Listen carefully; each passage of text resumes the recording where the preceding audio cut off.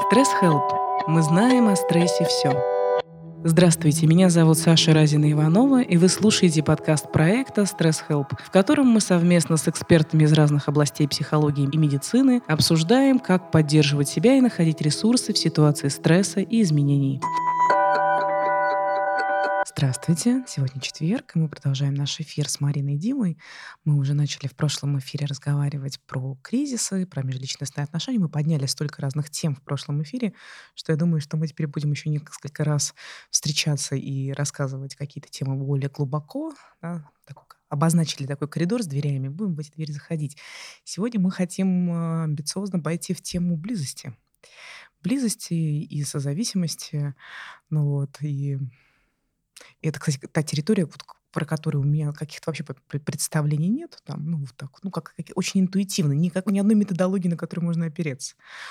Марина, для тебя вообще эта тема о чем? Ой, ну, у меня как бы с темой близости, честно говоря, осознанно никаких проблем не было очень-очень долго.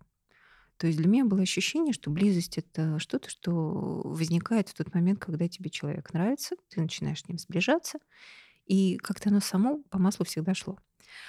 Вот. И я начала задумываться о том, что близость может быть такой вот, ну, как бы колючей и внутренне переживаться как что-то тяжелое, травматичное, в основном тогда, когда ко мне стали приходить клиенты, у которых была вот это вот внутреннее состояние паники, когда какой-то человек к ним приближался. И для меня было, ну так, достаточно странно узнавать, что, оказывается, близость, она может давать ощущение абсолютной неустойчивости. И я поняла, что у меня от этого есть защита именно потому, что у меня есть вот такая базовое доверие миру, которое вот, ну, как бы психологи как бы чаще всего называют. То есть у меня есть ощущение, что со мной ничего плохого случиться не может. И если мне чего-то интересно, то оно как бы для меня открыто. И в каком-то смысле для меня близость — это удовольствие. Потому что в тот момент, когда я чувствую интерес, я сближаюсь с тем, что мне интересно, и изучаю. Вот если представить себе малыша, который увидел какую-то яркую игрушку, он там, не знаю, он научится ползать для того, Да, чтобы она туда нам добраться. за глазами или ртом, и потом То по есть руками что-то, идет что все. вот по ощущению комфортно, приятно, интересно, эмоционально как-то подпитывает. Извините, вопрос возник. Некомфортно, некрасиво, неприятно. С этим можно быть в контакте А с этим можно и в быть в близости? контакте. И это на самом деле для меня тоже как бы опыт, когда у меня была очень строгая мама, и она меня учила тому, что в тот момент, когда ты выдерживаешь, ты становишься сильнее. То М. есть это контакт с самим собой, которому некомфортно. То есть в каком-то смысле в этот момент я начинала изучать себя. А еще есть опыт интересной близости с собственными чувствами и страхами, который мне, как то, что не могла сделать мама, сделал папа. Папа, я помню даже этот момент, когда было, ну, как бы не было модели, то есть мы летели на самолете, я была маленькая, и не было модели, как себя вести. А дети же, они вначале эту модель запрашивают. И я смотрю вокруг, а тогда это, ну, это было давно, люди в основном выдавали пакетики, потому что их от страха и от этой вот новизны какой-то тошнило в самолетах. И мою маму тошнило совершенно дико. И мою сестру, которая постарше, тошнило совершенно дико. А меня не тошнило, но что-то же надо было делать. И я как-то так вот смотрела по сторонам, как-то вчувствовалась, понимала, каким образом здесь надо себя вести. И папа это заметил, и он мне начал показывать облака. И он говорил: вау, посмотри, вот мы сейчас самолет поднимается, вот мы так, и как на американских горках, вот как я потом понимаю, вот это вот ощущение полета от того, что ты вверх-вниз движешься, и это совершенно другое переживание. И вот это вот ощущение на опасности, когда есть определенный драйв и возможность увидеть что-то новое, вот это вот как раз то, что помогает пережить даже не просто какие-то ситуации, в которых что-то конкретное неприятное ты знаешь, а состояние неизвестности, состояние чего-то, что ты пока не знаешь, как отразить, как отреагировать. И когда вот все модели вообще не подходят, и наступает вот это вот ощущение, что я не знаю, что дальше делать, у меня начинается драйв. Мгм. И это спасибо папе. И вот Мгм. этим как раз вот его способом, как обходиться с чем-то, что ты вот модели нет, а что делать? А получаю удовольствие от того, М. что происходит.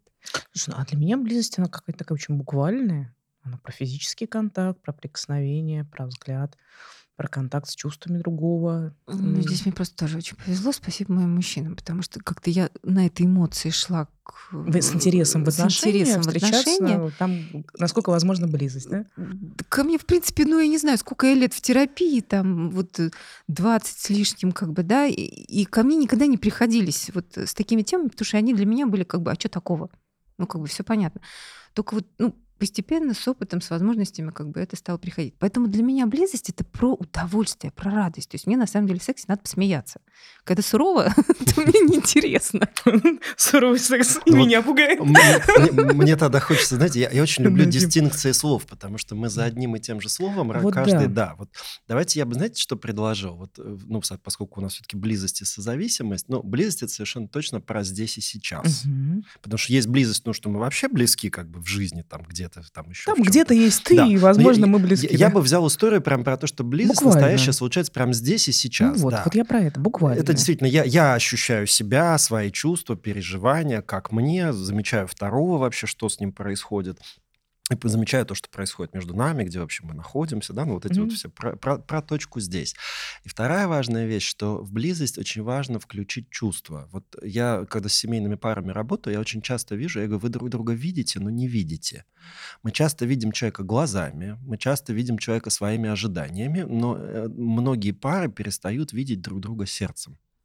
Что такое видеть сердцем? Это видеть чувство Чувствовать. другого, да, замечать. И, кстати, это бывает и Замечать дыхание. вот откуда травматика часто мама-ребенок, да, что мама, прекрасно зная, что ребенка надо там накормить, одеть, она там какими-то идеями его воспитывает, да, но совершенно забывает про то, что чувствует ребенок, к этому надо испытывать некое внимание и уважение. Да, психический мир эмоциональный тоже существует. Да.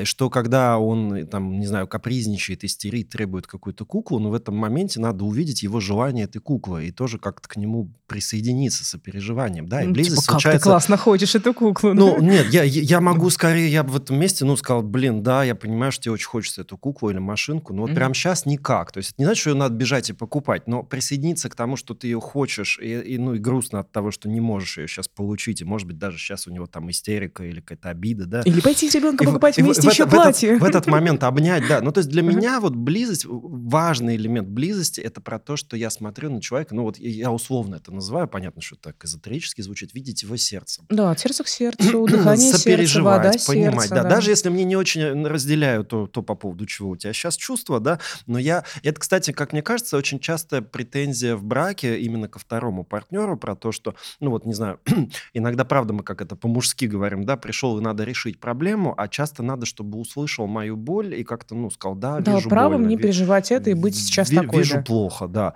Потому что там еще интерпретация. Там же очень часто, то есть там, например, там, условно говоря, там, ты там, например, в уязвимости, да, там, например, или там у тебя нет ресурса, да, а партнер тебе интерпретирует твое состояние и говорит, ну, Так понятно. это же как раз не про «не вижу». Это Ты про то, что я в специально. этот момент разворачиваю свой взгляд в своей концепции, в своей Да. идее. И как раз вот для меня кардинальное отличие близости от созависимости.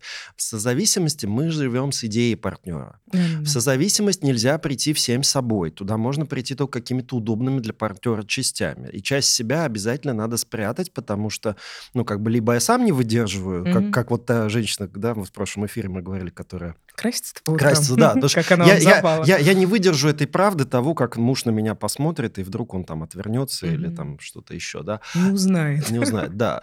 Либо партнер не выдержит этой правды обо мне. И тогда вот мы делаем такой союз очень странный. Мы как будто вот действительно как, ну, некий... Не целиком дружим. Не целиком, да. Мгм. И это неплохо может быть в бизнесе и партнерстве дружеском, где я побыл с тобой 2 часика, и как бы, ну, не любим мы с тобой там что-то, ну и не любим, мы это просто между нами Ну, не не ешь вносим. шпинат, да. Да, а если мы живем вместе, если мы строим действительно глубокие, близкие отношения, то они невозможны без того, что я прихожу туда всем собой, даже если, это точно всегда будет, моему партнеру что-то во мне не нравится. Знаете, вот есть такая хорошая метафора, да, вот если я выбираю машину, да, и точно в любой машине будет какой-то момент, который меня не устраивает. Кнопочка не там, да. Кнопочка не Не того там, да, цвета. подвесочка жестковата или еще что-то. Но в целом я могу либо свою машину любить, и тогда я в какой-то момент просто, про этот недостаток как будто, забываю, что ли, или как, принимаю как часть Только этого, да. вторичный. Может быть, не очень хорошая метафора про отношения, потому что люди, конечно, гораздо сложнее, чем отношения, чем машины, да, ровно тем, что у нас есть чувства. Но вот в какой-то момент я прям принимаю партнера с тем, что он очень важно, вообще не такой, как я, думает не как я, чувствует не как я. И Мгм. вот, наверное, зрелость личности — это в том, чтобы справиться с тем, что другой он вообще другой. И как Мгм. мне с ним рядом тогда быть? А я здесь как раз думаю еще о том, что это определенный выбор. Выбор принимать человека как лучшее, что у тебя сейчас может быть. Ну, Ну, как бы, это ваш взгляд это, на это, это, человека, да? ну, как бы, это как выбор, например, а, Основной программы обеспечения. Я вас принимаю ой, целиком. Вы лучшее, что может быть сейчас со у меня мной. есть просто идея Ага. верности, которая звучит именно так, как бы каждый раз это выбор. Да, абсолютно. Потому что в тот момент, когда есть Страховку пролонгируем. Я какой-то... предлагаю пролонгировать браки. Ну, это да, это было бы, конечно, круто. Я Это абсолютно... внутреннее прям переживание «я выбираю тебя». Да, это про Выбираю выбор. быть Да, с про тобой. выбирать. Особенно я помню моменты, когда мне там регулярно там знакомились и что-то такое предлагали. У меня было такое ощущение, как вы не понимаете, я не могу разменять то, что у меня есть, на вот это вот то, что вы предлагаете сейчас. Это просто невозможно. Для меня это потеря. Вот это просто неравные ценности. Вот добавь чуть-чуть, потому что мы же, как говорим про близость, там же, правда, есть огромная ценность. Вот добавь, пожалуйста, про ценность. Вот что на что менять? Вот где там для тебя Вот ценность? ценность внутри была в ощущении того, что я доверяю партнеру, я доверяю себе в этих отношениях. И если я иду во что-то, что вот эту целостность нарушает, то я в этот момент нарушаю собственную целостность. То есть изнутри это ощущалось, как я себе наврежу. Потому что у меня сейчас все как бы хорошо, мне все понятно, для меня это эмоционально комфортно, у меня даже, как бы нет чего-то, что мне бы хотелось дополнительно, да, то есть какое-то такое было вот ощущение, что всего в целом достаточно. А если чего-то нет, и здесь Оно вот как все раз время или это так вот оно периодически возникает, это чувство? я сейчас говорю об опыте, который был, сейчас Да. у меня не совсем так. Вот, но по большому счету это был очень длительный опыт, и я внутри эту ценность верности и как возможность выбора в Не, очень, принципе, очень понятно, очень близко, да. всегда ощущала именно так. То есть, когда мне говорили, ты там в браке уже 6 лет, там 7, пора уже. Я говорю, что пора? То есть у меня не было как с самого начала не было ощущения, что я верна, потому что надо. У меня было ощущение, Потому что ты потому выбираешь что этого это мой выбор, партнера, потому потому что что это твой это выбор. для меня важно. Да, очень Вот. понятно, о И чём ты. никак и не зависит практически от того, что будет выбирать этот человек, потому что это будет его выбор. Мой Щас выбор вброшу. такой. Подождите. И вот мы многомерные сложные существа, существующие на разных уровнях. И, предположим, да, мы входим с партнером, на котором на разных уровнях у нас есть достаточный уровень близости. Там эмоциональный контакт, физический контакт. Да, Интересно вместе. да, интересно вместе, есть что-то про развитие. Например, у вас есть часть души, которая отвечает за что-то очень тонкое, а партнер про это вообще, никак. Например, да. И А в чем сложность? Да. сложность возникает в том, что потом обязательно найдется еще кто-то, кто будет откликаться на именно эту потребность. И вот дальше может возникнуть такая проблема, как я могу привнести партнеру, например, и сказать, что мне интересно быть в близости с другими людьми, например.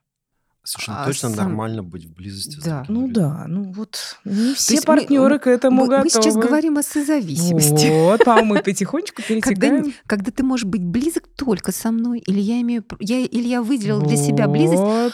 У меня был такой в детстве момент совершенно забавный, когда я очень хотела котенка, и мне его позволили завести. Прям случайно нашелся, пришел в руки. Если до этого я пока шла там от школы домой, я там всех котов любила, то когда у меня появился свой, Я себя поймала на том, что я не могу. У меня там ждет меня мой кот, и я не могу вот этих вот Изменить ему любить. То есть это по было дороге. это Какая-то было страшная программа, она у меня тоже есть. душераздирающая история, когда я не давала Я себе эту глажу чужих любовь котиков, тратить. глажу чужих котиков и всегда говорю, у меня кота Шаман зовут, глажу и говорю: да простит меня Шаман. Я глажу чужих котиков, но я чувствую, что Шаман в это время знает об этом. Это ему лучше добра. Так прости, Шаман. Но я хочу Я близости про не только тебя с тобой, помню, да. да. Ну, вот так. Если мы это переведем на измену, то это будет очень забавно звучать. У меня не было такого опыта. Я честна. Я успеваю выскочить из отношений до последний момент. Ну, это, кстати, самосохранение очень такое хорошее. Да, вот у меня вот опыта там с изменами не было. Вообще не знаю, что это. Ну, вот в том смысле, как это люди проживают, я думаю, что это очень сложно. Ну вот, Ой, я хотела еще поговорим. про Про пример близость. сказать, про близость, да? Да. Вот мне все-таки про исторические, да, возникновения. Про свою, конечно, как оно у меня возникало, как мне там это родители давали, может быть, я и не помню, и, ну, как-то вот оно вот так сформировалось. И у меня есть как бы момент, когда у меня ребенок родился с лактазной недостаточностью, и ей было банально больно. То есть она выбирала пить молоко, как бы питаться, но тем не менее это надо было делать с лекарством, ей было больно, и она много плакала. И она плакала и действительно страдала, потому что это реально больно. И это был процесс, в котором как бы не выдерживали никто другой. То есть мама у меня просто вот сразу сказала, что нет, дети, нормальные дети так не должны плакать, и ушла.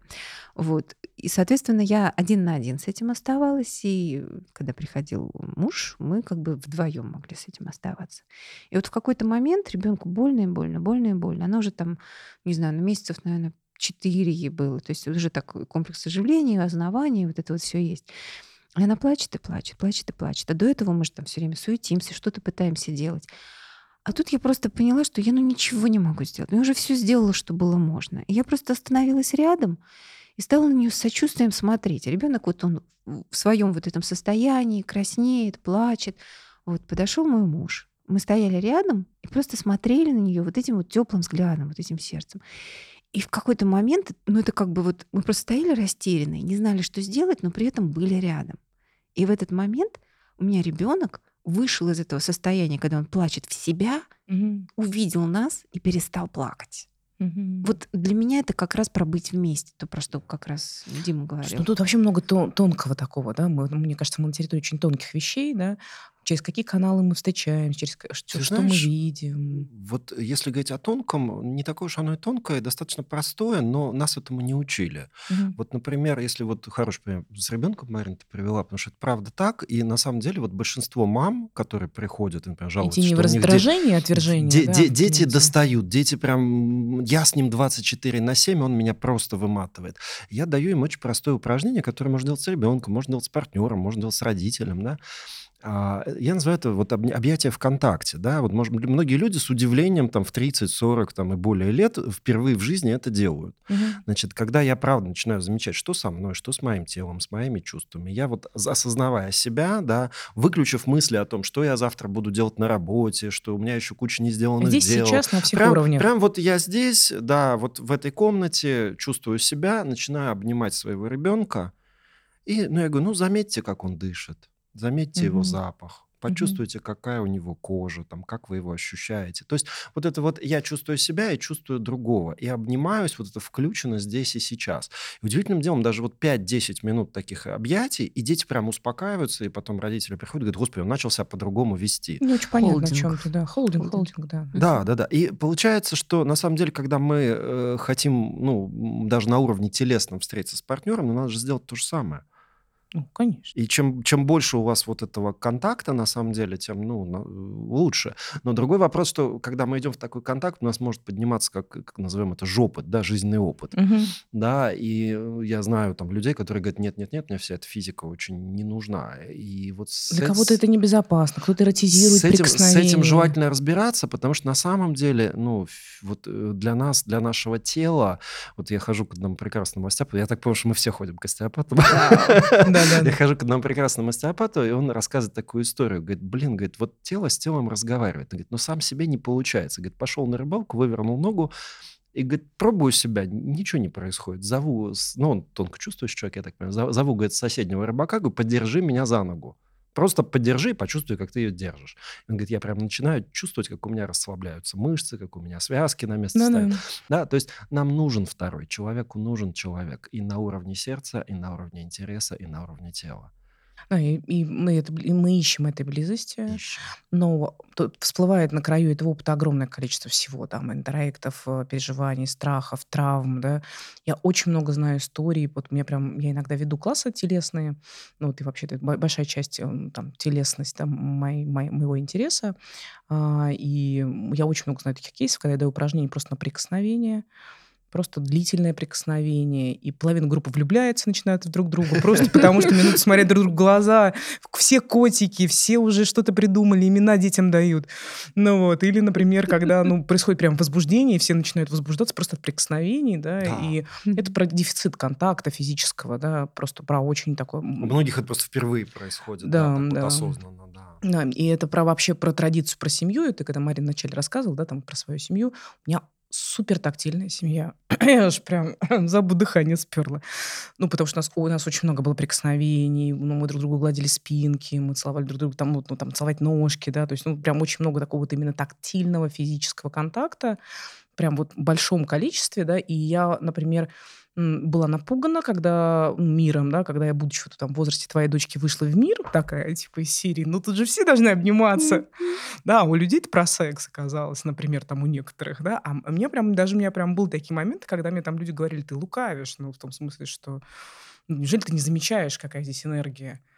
Я такая, Слушайте, а вот мне интересно сразу становится, вот знаете, у нас одна из, кстати, тем, которая не позволяет людям быть в близости, это табуированность сексуальной энергии. ну да, И, знаете, вот в природе нет монополии на вообще сексуальную энергию, абсолютно. да, то есть вот я с этим человеком расписался, кольца одел, больше у меня на других эта энергия не включается. Вот многим людям страшно в это Включается. место смотреть, но на самом Включается. деле точно есть определенное количество людей, точно не на каждого, но есть люди, с которыми у меня, вот это называют часто в народе, химия случается, энергия течет. Это не Да. значит, что я тут же кинусь, простите, вставлять или там как-то еще с этим обходиться. Мгм.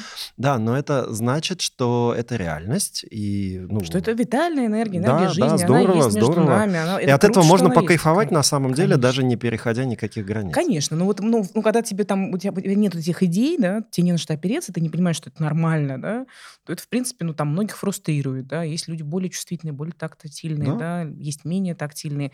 Если там ты нюхаешь человека, там прикасаешься к нему, а тебе сразу говорят, все, пошли. А ты такой, в Да. смысле, А для подожди. некоторых это прям знак, между нами же включилось, значит, пошли. Да, но Да, это да, тоже да, да. нереальность. Я недавно прочитала пост на день рождения Земфиры, которые собраны были ее высказывания. И там было одно из высказываний о том, что я считаю, что каждый сантиметр близости человек должен отвоевывать годами. Ой, как тяжело. Это прям противоположное состояние, когда близость — это настолько тонкое, что невозможно позволить, пока ты не уверен в человеке. И вот это как бы щедрость, когда ты можешь свою сексуальную энергию, а это на самом деле сексуальная энергия, когда ты нюхаешь человека, ты же в этот момент с ним в контакт входишь эмоционально, физически, ты его как бы примиряешь с собой, ты вот эту химию чувствуешь, просто пробуешь. Просто прошел мимо, сорвал вишенку, съел, пошел дальше. То есть это не значит, что ты Выплюнул дерево вишенку, срубил. да. Да. То есть это другая совершенно Я история. даже помягче сделаю. Шел мимо цветущей липы, вдохнул аромат. Не настолько, да, но как бы тем не менее. Почему? А мне как раз очень близко. Я прям очень про запахи, поэтому мне прям Да, хорошо. Я, например, тебя обняла, когда мы встретились, да, то есть если вернуться на этот момент, да, я тебя обняла, я тебя почувствовала, я вдохнула твой запах, да, то есть я тебя приняла, да, то есть Да. я успела понаблюдать, как это на мне отразилось, и хотя Дима впервые видела, тоже такая посмотрела, думаю, можно обнять, почувствовала, что можно обнять, да, что можно пойти в безопасный контакт, в близость. Человек открыт, да, то есть там энергия, которая идет, которую он транслирует, да, она, открытая. Класс. Но близости нас не учат, опять же.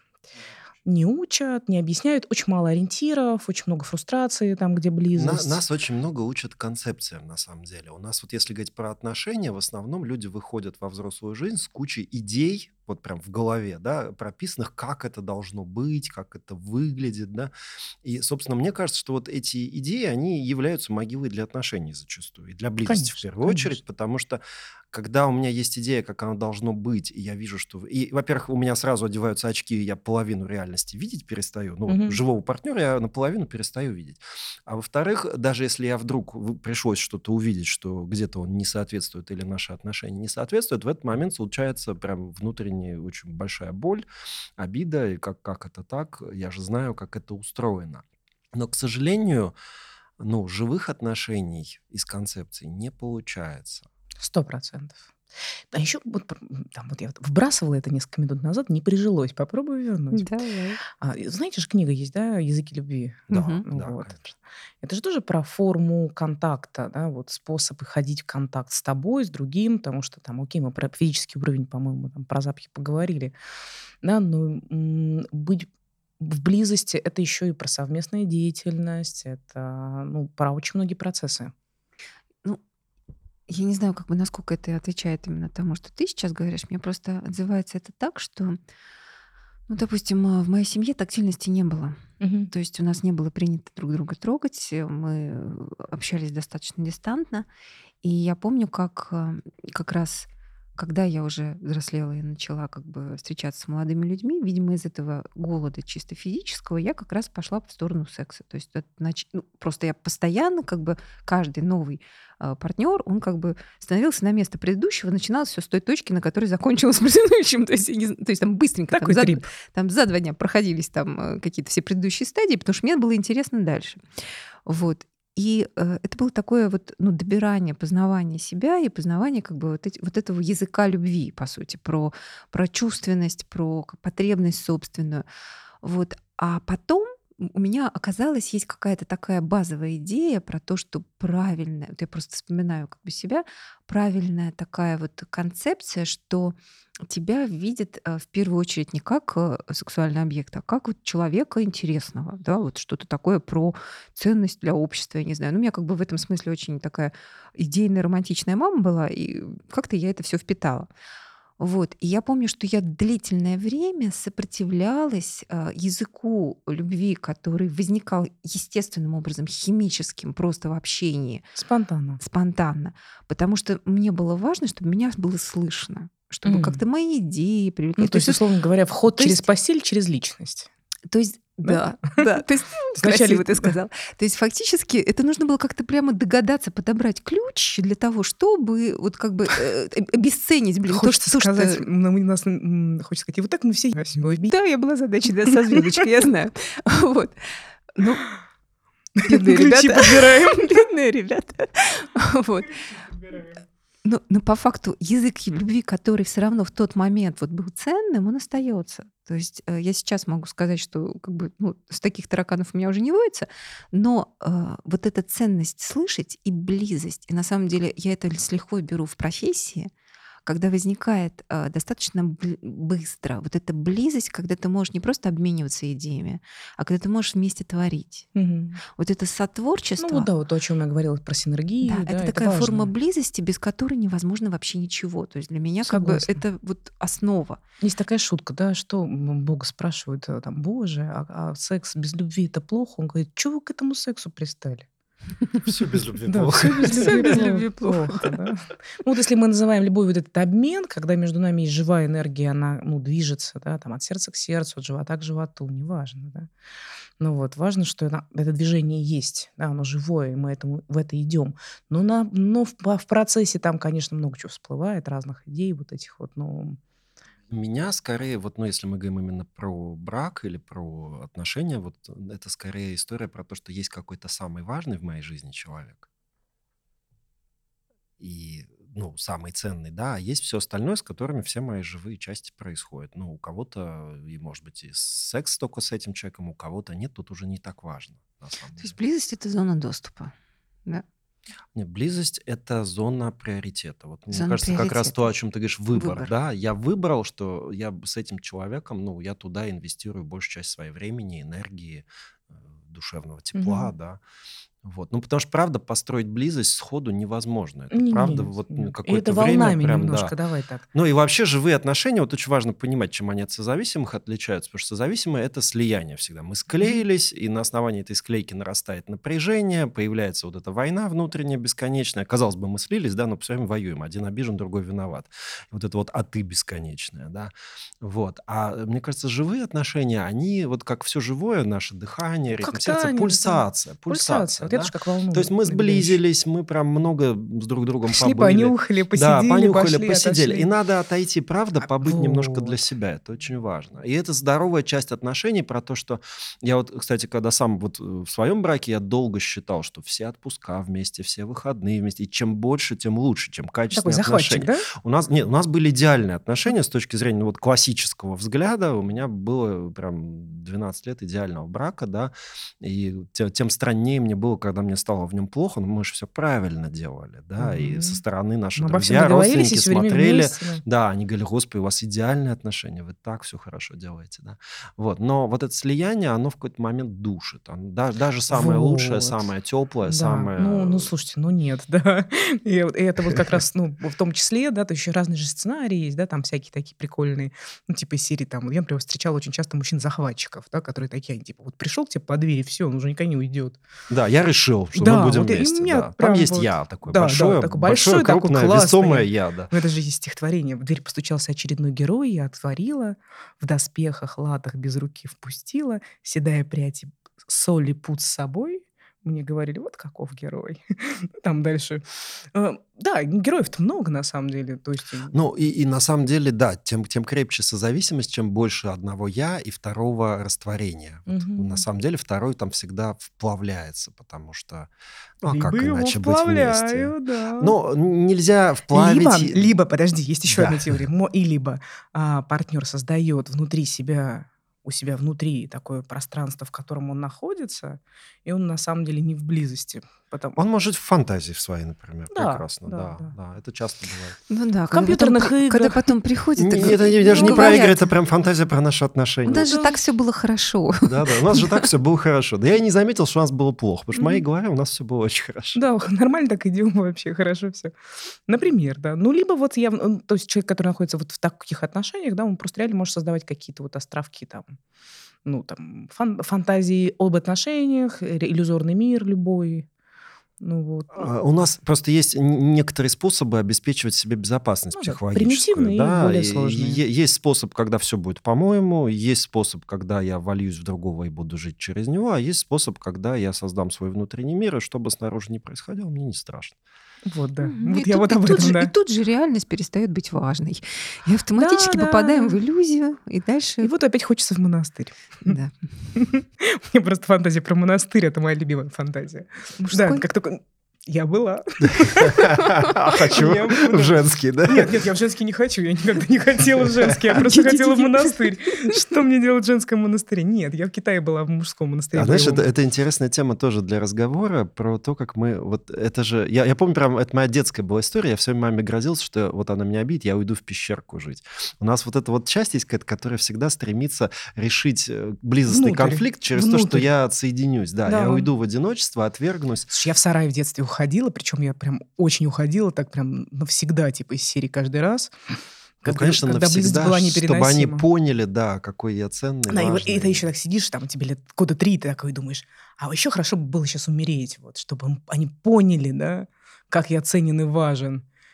Сидят там взрослые, понимаешь, чай пьют, меня не Да-да-да-да-да. взяли. Вот я умру, а они поплачут, Вот, Мы да-да-да. сейчас, да-да-да. по-моему, переходим к тому, как мы будем эту близость удерживать. Вот, допустим, мы эту близость нашли, да, вот как бы каким-то образом Я нашли предлагаю ее не способ. удерживать. Я вот. Развивать, Вот, вот. развивать.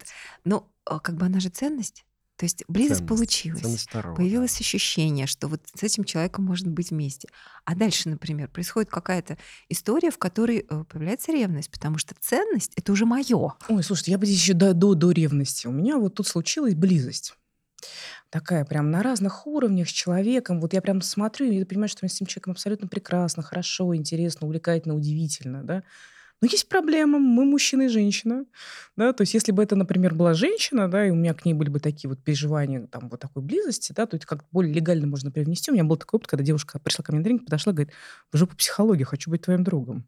И это моя лучшая подруженция, да, то есть она прям меня выбрала, да. А тут я вот почувствовала близость такую вот очень теплую, нежную, да, такую вот к человеку. Можно было бы ее эротизировать, сексуализировать? Можно. Почему бы нет? Мы этим управляем. Но можно было это абсолютно не делать. И вот двое встретились, да, и у обоих такие вот переживания очень теплые и приятные, да. А дальше надо облечь в роль.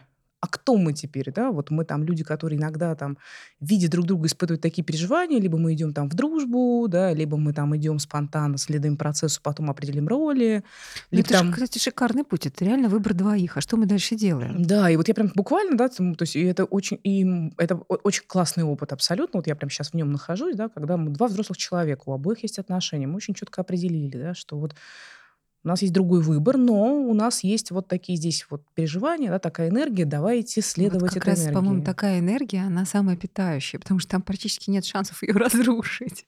Да, да. Это какой-то такой духовный путь, ну, Да, я вот, близости. да, Ты, вот близость как такая некоторая ты очень духовная. крутую штуку говоришь, мне кажется, потому что на самом деле это вообще очень крутая практика, которую нашим слушателям можно прям посоветовать, да, когда мы встречаемся с человеком, вот прям осознавать, а что я по-честному от него хочу и от наших отношений.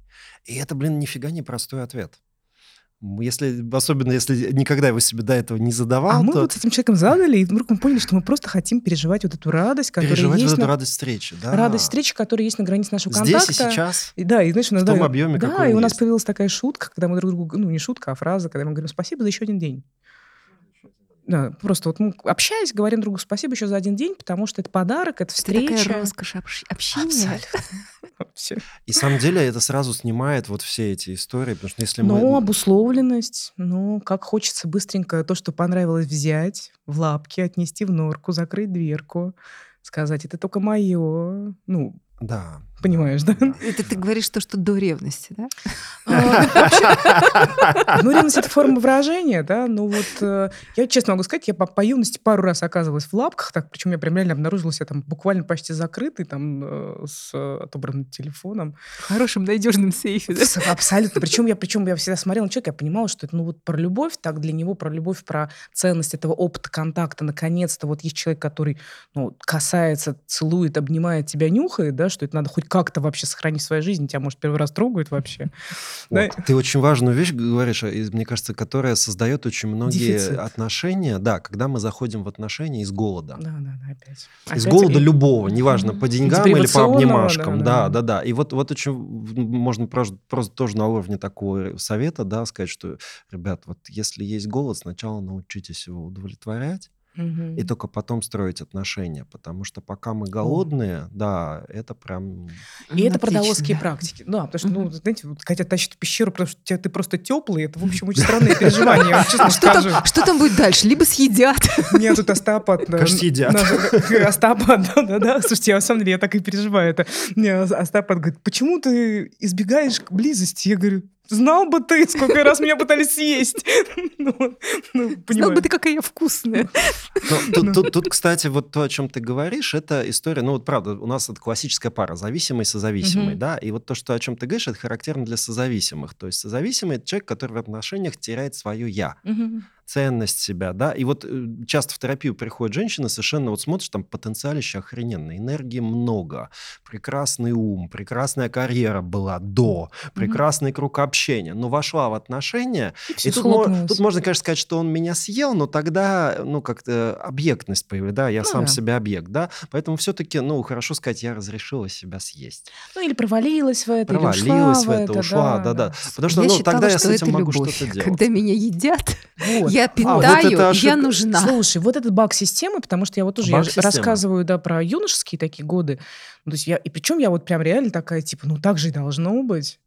Да, Да, и и вот вот эта иллюзия ломает огромное количество есть еще людей. огромное количество всяких таких концепций эзотерических, типа из серии, что у мужчины нет своей энергии, женщина его питает. Это вообще Ой, да ладно. темный лес. Серьезно? К Слушай, ну сожалению, таких да. концепций много, огромное Женщина это всего количество. лишь батарейка, да. Да, ну то есть про то, что женщина это вот, ну вот как бы А вот мужчина это всего лишь инструмент, который, значит, вот... Бога, в руках Бога, нет? Нет, это инструмент, ну он же мамонтов должен носить, А семью он инструмент обеспечивать, женщины. безопасность И вот мы обеспечивать. друг друга пилим. Вот мы друг друга пилим, да, что ты меня энергией плохо питаешь, поэтому я плохо мамонтов ношу. А, да вот он классика, да. Вот, привет.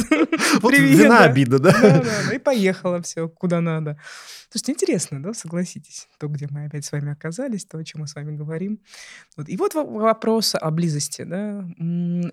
Ищем мы близость, с чем мы ищем близость, как мы входим в близость, какие у нас есть паттерны входа в близость. Ну вот я там, условно говоря, смотрю тебе в глаза или схлопаюсь в стеснении, я тебя больше там на уровне там ощущений, да, там контакта физического воспринимаю, либо там я захожу через подарки. У меня такое количество людей, которые через подарки заходят. Так классно. Вот прям, ну, таких, почему они в дружбу заходят, девчонки, да, ну, через подарочки, да, там вот я, например, чай люблю, там люди там чай покупают, да, и это тоже про потребность в близости, да, вот про про Я не порадовать. знаю, там же очень по-разному будет. Там может быть про то, что я неценность себя ощущаю. Ну вот это, кстати, тоже очень больная классика, да, когда если нам Бог отмерил какого-то количества ресурсов очень много, то мы часто свое «я», особенно если оно не очень родителями было сформировано, теряем, подменяя его силой этого ресурса. Это может быть деньги, это может быть власть, это может быть красота, да. Мгм. И ровно поэтому, ну, многие люди, вот у меня есть финансовый ресурс, я могу подарочки делать, например. Мгм. И в этом моя ценность. И тогда я в отношения захожу не собой, а своим ресурсом, своими подарочками или своими деньгами. Крашусь, Это не радую всегда себя, так, да? да? Или, Мгм. или если мой ресурс красота, да, тогда, ну, я захожу, понятно, меня любят за красоту. Но беда в том, что это как будто маска, которую человек несет впереди себя. И Да, очень боится, согласна с тобой. что кто-то заглянет под эту маску, потому А что там там... Вы зефирка. знаете, мне на самом деле интересно, а если люди без масок? Потому что мы же все равно ими пользуемся, мы же не можем постоянно находиться в близости Нет, со вопрос у всеми. тебя одна маска или, Слушайте, можно я или, хотя или бы... гибкость, Ты сейчас про вариативность. роль выживания, да? Нет, смотри, я не про роль выживания, я скорее про то, что, ну, правда, вот живое, оно вариативно. Если мы застреваем... Вот в чем отличие, по сути, созависимых отношений от здоровых, да? В созависимых мы застряли в чем-то одном. Просто я сейчас думаю о том, что в социуме все-таки безопасное существование, когда у человека есть определенная, понятная Набор. структура его масок, которой он пользуется для того, чтобы в социуме быть, ну, достаточно принятым и успешным. Потому что Да. если ты все время изменяешься, то ты какой-то странный. То есть тебя невозможно никуда отнести, и тогда ты как-то вот все время Ну, не встраиваешься. небезопасненький такой. Вот ты сейчас говоришь про социальную жизнь, да, вот социальная – это некая консенсусная реальность, в которую надо, ну, прийти, правда, на основании каких-то договоренностей, где я говорю, ну, вот У у меня нас был так. опыт эмоциональный, вот как вот ты про духовную близость, да, когда мне в итоге как бы отказали в дальнейшем продолжении таких отношений, потому что объяснили это очень просто. Я с тобой открываюсь, становлюсь мягче, становлюсь как-то более таким живым, а потом мне нужно выходить в социум, где мне нужно быть жестким. И я больше не могу туда-обратно двигаться. То есть для меня это просто уже не больно. То есть, ну, очень жесткие маски. То есть понятно, что там было достаточно совестно. Ну, И такое, да. когда близость стала такой, что человек начал чувствовать Я себя тоже этот без текст масок, знаю, да. то его оттуда вынесло, просто вынесло. Я так не могу. Не умею жить без анестезии, да. Ну. Слушайте, ну это вопрос, да, кто же эту жизнь живет, да, то, кого я создал, да, вот это вот некоторая там вот маска, да, которая идет передо мной, которая взаимодействует с миром, либо все-таки это я реальный, чувствующий, живой, подвижный, разный, И уязвимый в том меняющийся, числе. уязвимый в Да, в том том Это числе. просто числе. о том, какая задача. Близость для того, чтобы быть наиболее проявленным, живым как раз, да, чтобы отразиться по-разному, чтобы восхититься чем-то. Вот ты говоришь, через что заходишь в близость? Я, например, захожу через восхищение. Если мне что-то очень нравится, то тогда, ну, как бы, я, наверное, это и даю. То есть я искренне восхищаюсь, и как-то близость случается. То есть все остальное, ну, как бы вариативно. Вот. А это оно по факту. Вот. Но получается, что если много масок и есть задача, ну, как бы с ними не расстаться, то тогда близость, она, в принципе, почти недоступна. Ну, живут люди с большим-большим-большим количеством набором масок, ролей, да, смотрят друг на друга, а доступа к близости не имеют. Ну, кстати, вот если о масках заговорили, и вот в отношениях же тоже у нас есть такой набор масок, без которых никуда. Но очень важно, чтобы мы понимали, что мы в этой маске и могли вовремя выходить в другие А там маски. вообще за всем этим играющее я, которое выбирает эти Да. маски, да? Ну, не всегда выбирает, потому что, если говорить, например, про женские, точно совершенно есть история про «я мать». И для мужа в том числе это нормально, не надо этого бояться. Иногда мужу нужна хорошая мама Да. в лице жены. Так Более того, я тебе бывает. честно скажу, я нескольких мужчин прям так говорила «ма». Да? Ну, то есть в Да. шутку, что нам тоже нужны мамы. Нам тоже нужны мамы, да. И в то же время я могу побыть девочкой рядом с ним, и в то же время я с ним женщина, и тогда мы включаем сексуальность, и в то же время я мать моих детей, и в то же время я для себя. Ну и вот когда я прям переключаюсь свободно между этим, я почему сказал, что не всегда выбираем, потому что когда рождается маленький ребенок, как я это Мы понимаю, бываем на захвачены какое-то время женщина уходит в архетипом, маму, да. это нормально, но она не всегда оттуда в женщину возвращается. И это вопрос, да. Потому что ей там безопаснее, да, или потому что Потому и что так часто далее. привычно. Мы живем в силу... Вот за 2 года до материнства вполне складывается привычка нести вот эту Устойчивая. маску мамы, да. А осознание того, что я там застряла, и пора бы уже другое что-то Мне кажется, разбудить, за 2 не года всегда. просто накапливается такая потребность в женском, что если ты начинаешь отпускать, мама куда-то на третий план улетает, И а страшно. позволить это себе сложно, И потому И что опять куча ребенку это ограничивающих нужно. убеждений, да. И идей, да. Интересно. Итак, есть люди, которые стремятся к близости, да? Мне кажется, Ну, все люди да, так. это нормально, да, потому что Хотя мы бы с стремимся к близости к одне. Богом. Вот уйти в монастырь, это же про я и он Это все все равно, равно. но все равно это про я и мир, да, то есть как Да, вот из да. моей внутренней Монголии мне встретиться вообще с миром и с другими людьми, неважно, это друзья, близкие, мужчины, У женщины. тебя внутренняя Монголия, у меня внутренний Китай. Мы близко, Марин. Ну вот, встретимся в Крыму. Вот, и это про... Знаешь, для меня еще такая вот лично для меня важная тема. Ну, мы же правда разные, да, и, там есть люди, которым, правда, чуть более любопытен и интересен внешний мир. Есть люди, которым, правда, про себя внутри тоже интересно достаточно. Ну вот и вот эта вот потребность в близости, да, в объеме этой близости, для меня это очень большая тема всей моей жизни, потому что мне сразу дали очень много близости, да, то есть, у меня творческая семья, в семье много было психологов, актеров, там, художников, да, то есть у нас там как бы там много прям вообще супер близость по разным каналам, то есть там вот там для тебя сказки пишут, да, там тебя учат рисовать, то есть там все вместе готовят, понимаешь, да, у нас очень много близости через деятельность, да, то есть прям очень много тепла и Деятельность. любви, да. Ну, это же тоже, да, вот про Да, совместное, конечно. это же про красиво.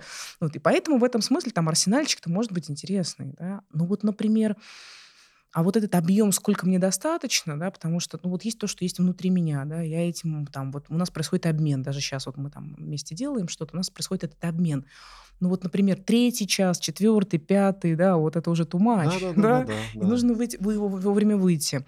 Мне очень нравится такое упражнение, когда на тренинге я даю, мы смотрим с человеком друг другу в глаза, и мы вначале обозначаем, что мы встретились, вот что я тебя выбрала, и ты меня выбрал. Дальше люди начинают двигаться медленно друг к другу, наблюдая как раз все, что происходит в момент Поднимается. движения, Ага. какая энергия, как тело двигается, как оно разворачивается. Дальше люди подходят, я предлагаю людям коснуться без текста друг друга и некоторое время побыть в контакте. А потом я попрошу людей выйти из этого контакта и побыть с ощущениями, что поменялось во мне после контакта с тобой. И это такая интеграция вот этого опыта, признание этого опыта, наличие этого опыта. А потом уже человеку нужно найти снова время и возможность, чтобы пойти в новый контакт. И вот группа, например, ходит, там человек 20, да, то есть и есть люди, которые с половиной группы успевают, да, походить, поконтактировать, им нормально, они как-то этот опыт быстро достаточно так типа, о, тепленько, и снова пошел, да. А я, например, например, не могу так, да, то есть мне нужны там длительные достаточно эпизоды, да, Но вот это про такие. глубину, тебе надо глубже погружаться, как тебе кажется? Ты знаешь, мне там хорошо так внутри. Ну, то есть у меня там так много всего такого интересного там происходит, в том числе там встречи с какими-то там важными для меня энергиями, да. Мне очень нравится быть в контакте с природой, например, да, и в близости вот прям вот живу, у нас там дача прям на краю леса. Да, я раздеваюсь, например, хожу босиком, я трогаю, касаюсь, да, нюхаю. У меня много близости, например, там у меня есть дочка, да, у меня с ней много хорошей такой здоровой близости. Мне хватает, понимаешь? Ну, то есть мне достаточно. Мне достаточно 3-4 людей, с которыми у меня есть регулярная такая постоянная близость. Но при этом, ну, вот я, например, например, в течение дня, да, там я, например, посидела с Надей, да, там мы пообнимались, она пришла ко мне в кровать, мы вместе фильм посмотрели, вот часик побыли вот в этом, да, и все, мне достаточно, например, да. Я много раз встречала за жизнь вот про то, что вот это вот несовпадение у меня, по крайней мере, было с людьми, что некоторым нужен больше объем. И тогда вот до насилия там вот прям вот шаг, понимаешь, да? Потому что ты же 5 минут назад давала, понимаешь, да? А тут хоп, и тебе А почитать это надо. вот мы то, о И чем говорили, хочется... опасность близости в том, что есть второй, на которого я не влияю, а он мне важен. Ну вот да, вообще у меня, опять же, если говорить про развитие, да, я же как бы в своем ребенке видела именно, как это развивалось, потому что я на это влияла. У меня была какая-то такая идея о том, что нужно максимально давать контакт, видимо, потому что в моем детстве его было мало.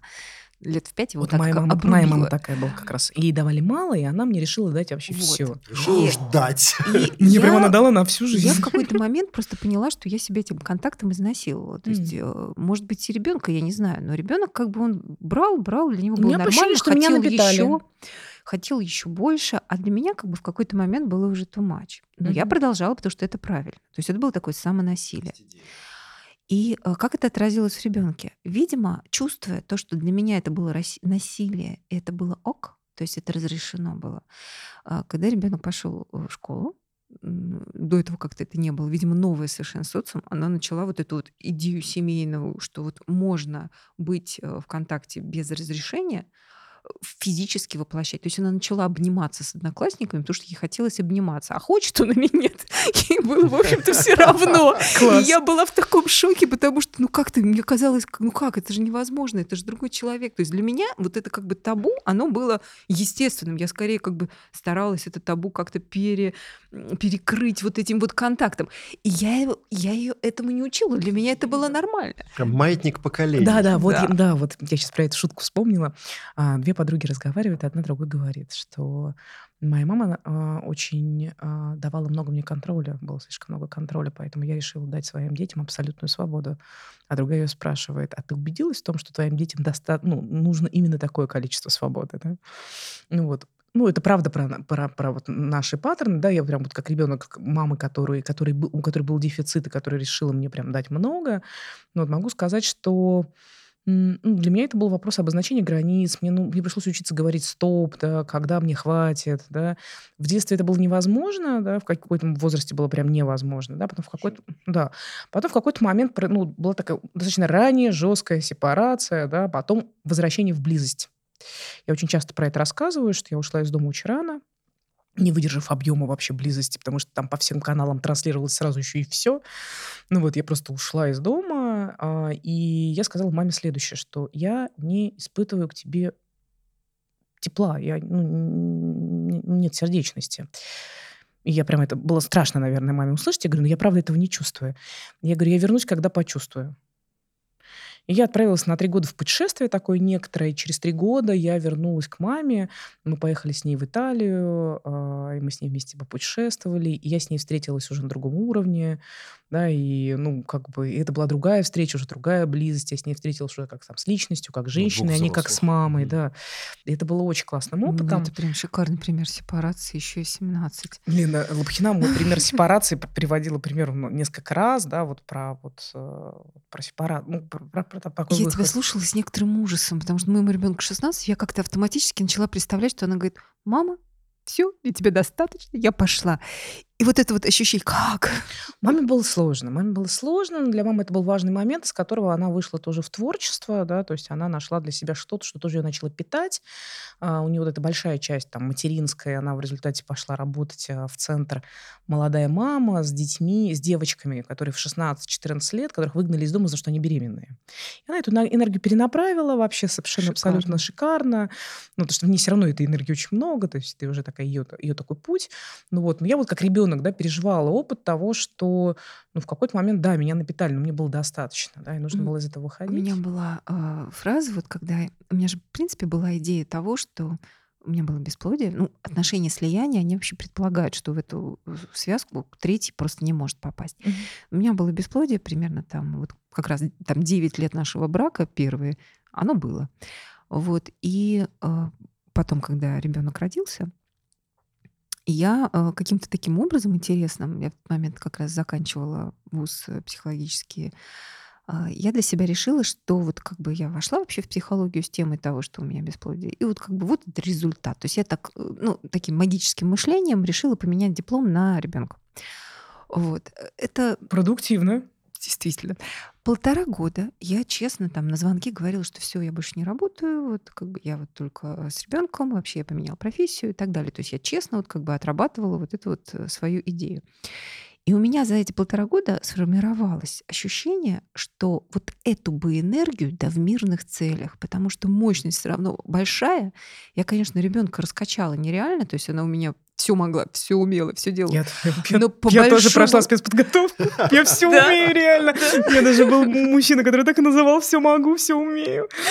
Ну вот, собственно, вот эту бы энергию в мирных целях. То есть это фактически запереть себя в коробочку, в которой невозможно, вот чтобы остаться здоровой и себе, и ребенку, надо было выйти, потому что за 1,5 года у меня накопилось и психосоматики, и то есть я просто, я когда спала, я не могла спать, я Ты очень кашляла. классно показываешь сейчас, руками двигаешь так вот вперед, что как будто это больше за пределами тебя. Ты так Это было вот ощущение, что волнами из меня вот, да, прямо ты прям так и вырывалось. показываешь, да. И началось с того, что я вернулась в психологию, то есть вернулась в свою собственную самореализацию. Вот. Но это как раз про то, что в тот момент, когда мы начинаем вот эту близость использовать как ритуал, да, вот как что-то, что незыблемо, Это то уже что-то, некую что не идею, опять же, меняется. да, Да. вот я решил, что так. Ну, как бы да, мы следуем какой-то жесткой рамке. То в этот момент мы эту энергию запираем, и мы начинаем разрушать себя и разрушать того, кто рядом. Да, да. Прям, как это, количество способов, которыми мы сжигаем свою нереализованную энергию, про это можно прям тоже отдельно много-много разговаривать. Давай Да. сделаем про это следующий эфир. Прям вот мы вернемся Да, с это еще про то Мариной. много-много учиться и не делать ничего. Это вот про зажигать энергию, топтаться на месте, вот это вот. Да, еще я вот сейчас нахожусь на том этапе, когда я наблюдаю энергию, на микроуровне даю ей место, пространство и отпускаю. Класс. Еще. Ну, тоже такое Вообще, исследование. кстати, нам тогда надо будет следующее начать с того, что мы вообще поговорим, что такое эта энергия, потому что как будто мы сейчас про какое-то такое эзотерическое что-то говорим. А это ведь вполне Да. переживательная вещь. Слушайте, друзья, получился очень такой интересный, любопытный эфир, согласитесь. Ну вот, слушайте нас в следующий четверг. Будем продолжать встречаться, разговаривать, поднимать какие-то темы. Если вам вдруг интересно, чтобы мы с Мариной и с Димой поговорили о чем-то очень конкретном, напишите нам, спросите, задайте любой вопрос. Мы с удовольствием на эту тему порассуждаем. Спасибо, что слушали нас. Спасибо большое, Дим. Рада знакомству. Взаимно. Спасибо за приглашение. близость, да. Обожаю такие вещи, такие разговоры. Да, Марин, спасибо тебе. Ну, мы с тобой Спасибо. часто встречаемся. Ну вот, спасибо вам большое, друзья. Слушайте нас. Живите счастливо. Всего хорошего. Пока-пока. Вы слушали еженедельный подкаст Stress Help. Мы с вами прощаемся до следующего четверга. Не забывайте подписываться на нас на всех популярных платформах, а также много интересного вы можете найти на нашем Инстаграм и Телеграм-канале с одноименным названием. Помните, нормально, когда хорошо. Пока-пока.